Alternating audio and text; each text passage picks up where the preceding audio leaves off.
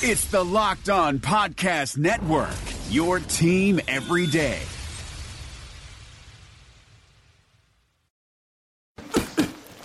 That's for my crazy day. My packed commute, all those unread emails in my inbox. But I'm getting stronger, faster, and pushing myself further every day. I don't care if I'm not like everyone else.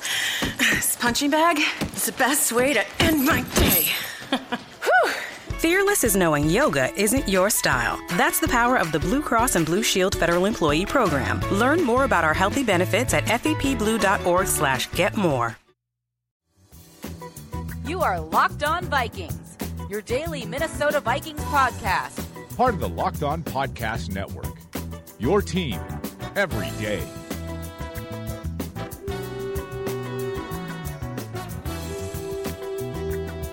Getting ready for the Giants. They're a very, very good football team. They've got a lot of weapons offensively. Obviously, the quarterbacks won 2 Super Bowls. They've had a lot of talent defensively. It'll be a great test for us. We're going to need our fans to be really loud, help with their no-huddle offense, and get that Skol chant going. So anything we can use. Welcome to Locked On Vikings Friday edition. Sam Ekstrom and Sage Rosenfels. Make sure to subscribe on iTunes, leave a rating, leave a review. That would be great. It's our final show of the week, our 7th week. Sage, welcome to the show. Just got one more weekend to get through, and then it's Vikings-Giants on Monday.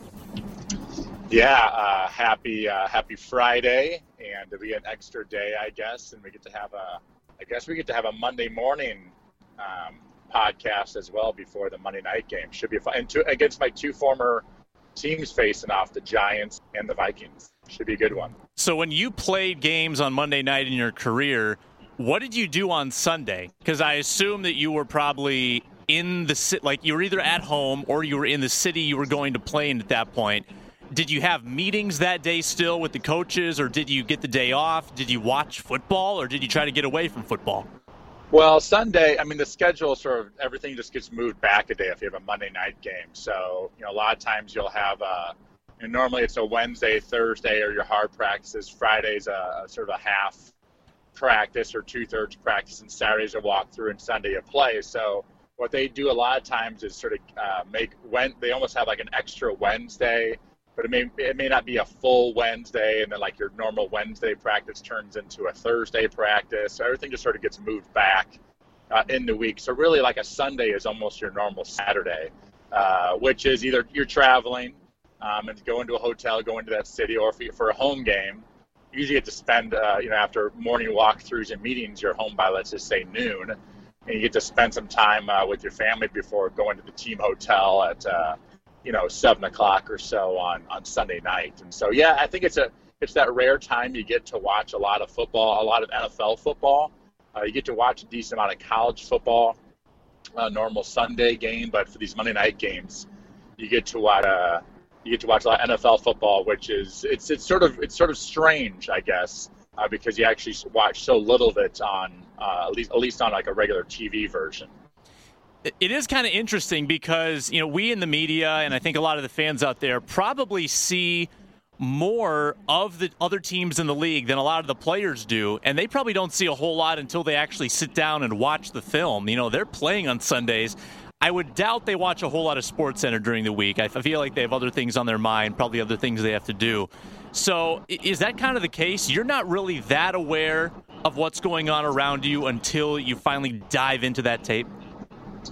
Well, yeah, the majority of the time you're watching SportsCenter either at night as you're, laying in bed or something, or sometimes, like, say, during breakfast, some teams will have televisions in the cafeteria.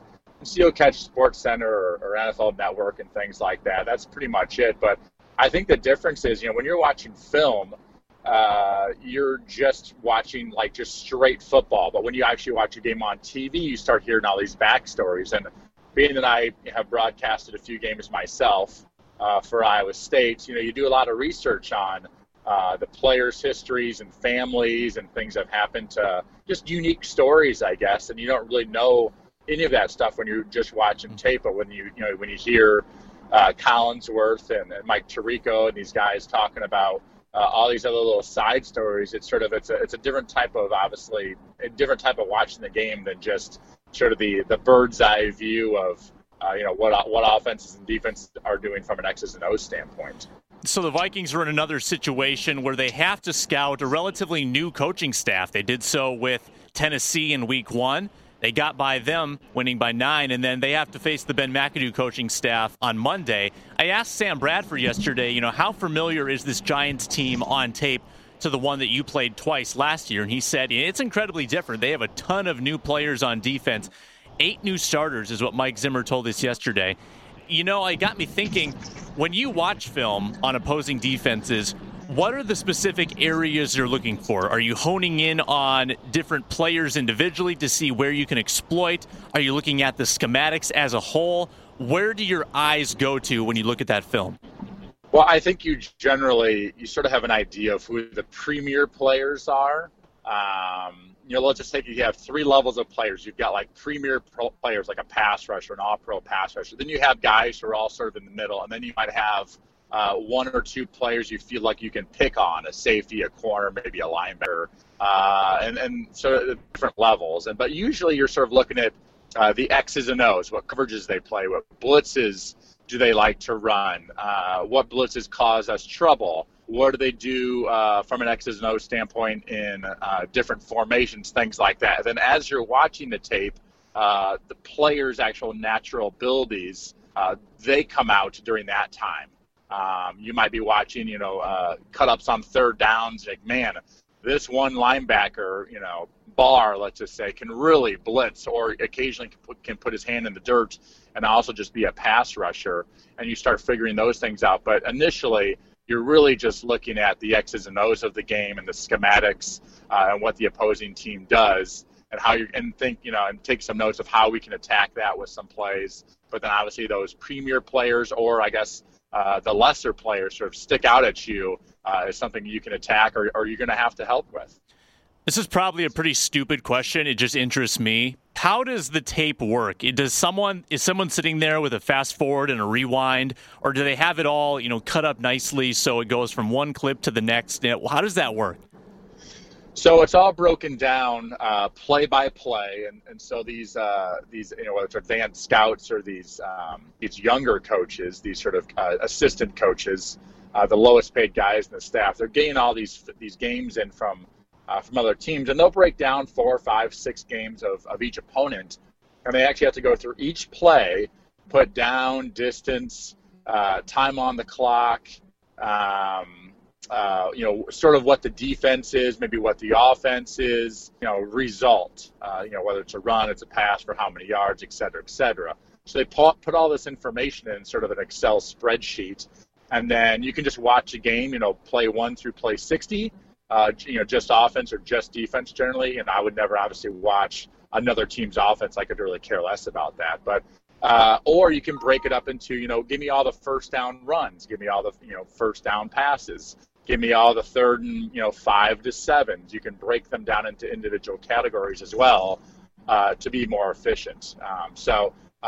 That's those assistant coaches break all that film down, and then you have some sort of almost like a remote control that play, fast forward, slow motion, rewind, skip to the next play, those types of things to make it go faster, and your ability to really coach. Sage, we got to get you into Mike Zimmer's annual film session, because most of us there have no clue what's going on. The guy's talking Greek. We got to get you in there to actually challenge him and ask some questions. I would love to do that. I never even heard. I don't even know what that is. So yeah, give me a heads up next time. I'll try to be in Minneapolis. I think that'd be fantastic. I mean, as a backup quarterback, you become an expert at watching film, just because that ends up a lot of times being sort of your value to the team, and also how you survive. I mean, you have to get all these mental reps and be prepared and be able to anticipate what teams are doing, because you're not getting all the reps in practice or in games to physically go out there and go against the defense. Before we continue, I was checking out my SeatGeek app last night just to see what the Vikings-Giants tickets were looking like. Some incredible value on the SeatGeek app. You can get tickets for less than $100. SeatGeek tells you where the value is. It's incredibly efficient. And SeatGeek is by far the smartest, easiest way to find tickets for the games you want to see up close and in person this season. There's nothing like being in the stadium for the biggest plays of the year with SeatGeek. It's never been easier to get the tickets you want for a great value. The best deals on every ticket in the house, wherever you want to sit, 50-yard line, club seats, upper level, whatever you want. You know, I've got the app. It's the easiest way I've found to shop for tickets. I can be anywhere on the globe, and with just a few taps, boom, I've got the tickets instantly. You get the best value on every ticket because SeatGeek price compares for you by searching multiple ticket sites. Prices can vary depending on where you shop, but SeatGeek will always find you the lowest available price. And they want to help you get the most bang for your buck. That's why every ticket on SeatGeek is given a grade based on value. You'll immediately see any underpriced seats and be able to find the best deals that fit your budget. Every ticket you buy on SeatGeek is backed by their 100% guarantee. Best of all, my listeners get a $20 rebate off their first SeatGeek purchase. So here's what you have to do. To get that $20 rebate, download the SeatGeek app. Very easy. Go to the settings tab and click add a promo code. Enter the promo code LOVikings. SeatGeek will send you $20 after you've made your first ticket purchase. Download the SeatGeek app and enter promo code LOVikings today. Is democracy in danger or decline? Condoleezza Rice, William Galston, and Carlos Gutierrez and others take on this question in the fall edition of The Catalyst, a journal of ideas from the Bush Institute. Surveys show Americans place less trust in institutions like the media and business. Others contend America has faced far more challenging periods and emerged strong. Leading policymakers, Bush Institute experts, and respected journalists take on this debate. Read about it at bushcenter.org/catalyst. So we'll actually talk about some Vikings-Giants news. Zach Line was held out of practice yesterday, the Vikings fullback. That was really the only injury-related news that surprised us. We didn't really expect to see Alex Boone. We didn't expect to see David Morgan. And we didn't expect to see Sharif Floyd. But the fullback, Zach Line, not practicing. I think that's an underrated facet of this team. Zach Line's a very good blocking fullback. He paves a lot of holes. He protects the quarterback quite a bit. I got to imagine the fullback is one of the most unsung heroes on any team.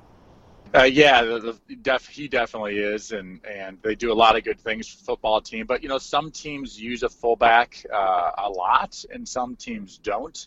I guess it depends on your style. Obviously, fullbacks generally aren't as good in the passing game. They're usually tight ends are 6'3" to 6'5". Kyle Rudolph being, 6'6", almost 6'7". He's he's even taller. But most fullbacks are a little bit shorter. 6 foot, 6'1", 6'2". So they can't really play the tight end position. So there's sort of this. And so they're not really as a threat in the passing game. So a lot of teams don't like using the fullback nearly as much, just because they're not really a passing game threat. But, you also get guys who are 6'4" and 6'5" who might be better, running down the field. They don't get as low in the run game in that fullback position. So sometimes you have these like H-back guys like Red Ellison, who are tight ends, but sometimes you can put them in the backfield. Well, it's hard to be a good pass catcher down the field as a tall tight end, but also then be able to get in that lower stance to get underneath the linebacker's pads and make an impact in the running game. So some teams have decided just to go right to that tight end because they're more of a threat in the passing game, but other teams, the Vikings being one of them, the Denver Broncos, Kubiak's always loved that fullback. They like that big hit at the point of attack, so those linebackers have to come up and attack the line of scrimmage, which a lot of times in the play-action game opens up big holes behind them. Thank goodness the Vikings have Ellison on the roster, because fullback's a position where you don't necessarily have a true backup, but Red Ellison's very capable of playing that position. Now, he played a lot of fullback at USC, and then when he came to the Vikings, he was actually more of a fullback than a tight end. He wore the number 40, which is the classic fullback number. And then when Zimmer came in, they brought in, the tight ends coach. At the time, I think it was Kevin Stefanski, and they switched Ellison to a tight end's number 85, and they got him playing more on the line. I remember asking him in 2014, what position are you, Rhett? And he wasn't even sure because he was being tossed around between fullback and tight end. He's settled into tight end, but I think he's obviously one of the best blocking tight ends on the team. He could probably play some fullback in a pinch. Yeah, Rhett's one of those like utility players. He can play a little fullback. He can play a little tight end. He's pretty good on special teams. Adds more value to him as a football player and to this football team. So the New York Giants have major injury issues, particularly in their secondary. They have 2 healthy safeties. Landon Collins is an established safety, but Andrew Adams, their other healthy safety, an undrafted rookie free agent. Then at cornerback, Dominique Rodgers-Cromartie and Eli Apple have a groin and a hamstring issue, respectively. We heard what Art Stapleton had to say about them yesterday. He thinks that DRC might play, Apple probably not, but they're both in question. So New York is so depleted in the secondary that Ben McAdoo the other day at practice said they've been cross-training offensive players in their secondary as backups. This seems terribly unorthodox. Well, you got to do what you got to do.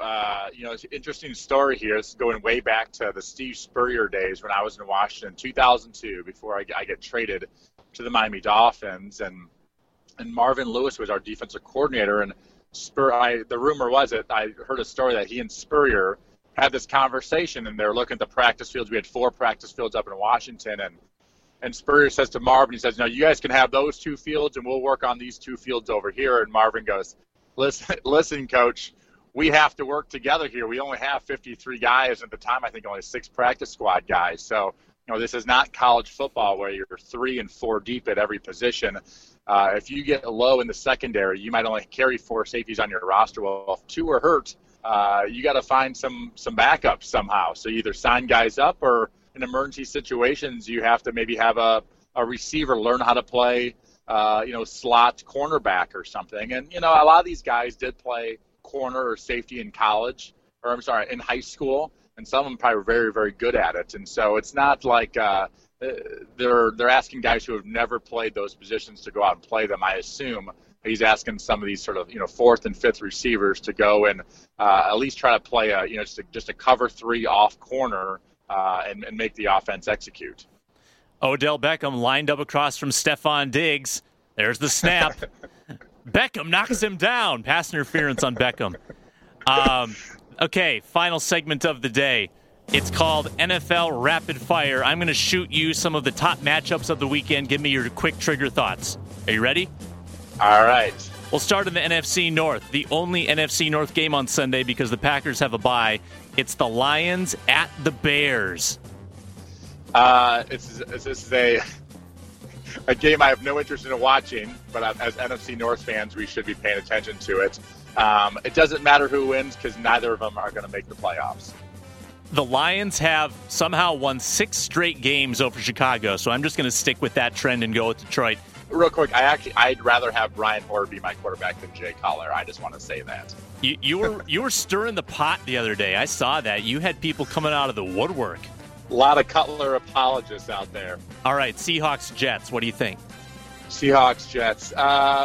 Russell Wilson hasn't been that healthy. That's been a struggle this year, and their offense isn't what it used to be. But Ryan Fitzpatrick has been turning the ball over at an amazing level. I think he had about 4 or 5 interceptions last week. So I'm going to go with the Seahawks in this one. The Seahawks usually start a little bit slow, but know how to turn it on.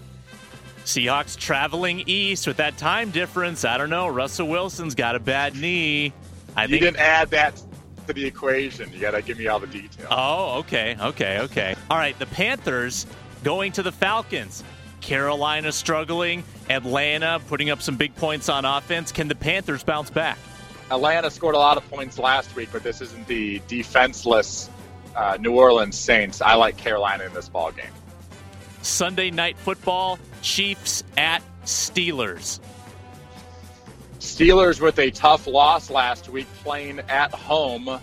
Ben always seems to bring his best magic in prime time. I like Big Ben and the Steelers.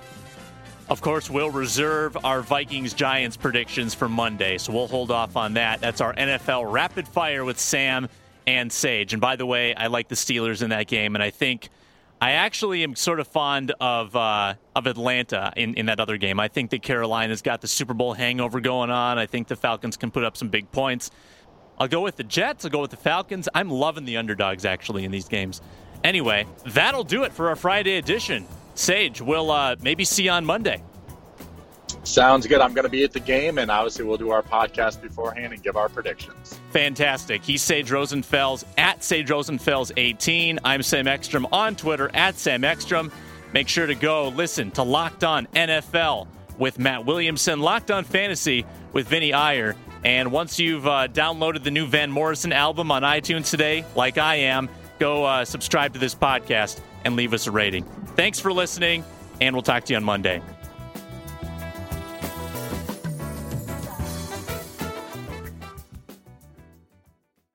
Is democracy in danger or decline? Condoleezza Rice, William Galston, and Carlos Gutierrez and others take on this question in the fall edition of The Catalyst, a journal of ideas from the Bush Institute. Surveys show Americans place less trust in institutions like the media and business. Others contend America has faced far more challenging periods and emerged strong. Leading policymakers, Bush Institute experts, and respected journalists take on this debate. Read about it at bushcenter.org/catalyst. Hey, Locked On Minnesota listeners. This is Tony Abbott here to tell you about the brand new Locked On Wild podcast, where my co-host Joe Booley and I break down the Minnesota Wild every single day. How can you listen? Just search for Locked On Wild in your favorite podcast app and subscribe to bring Locked On Wild to your device every day.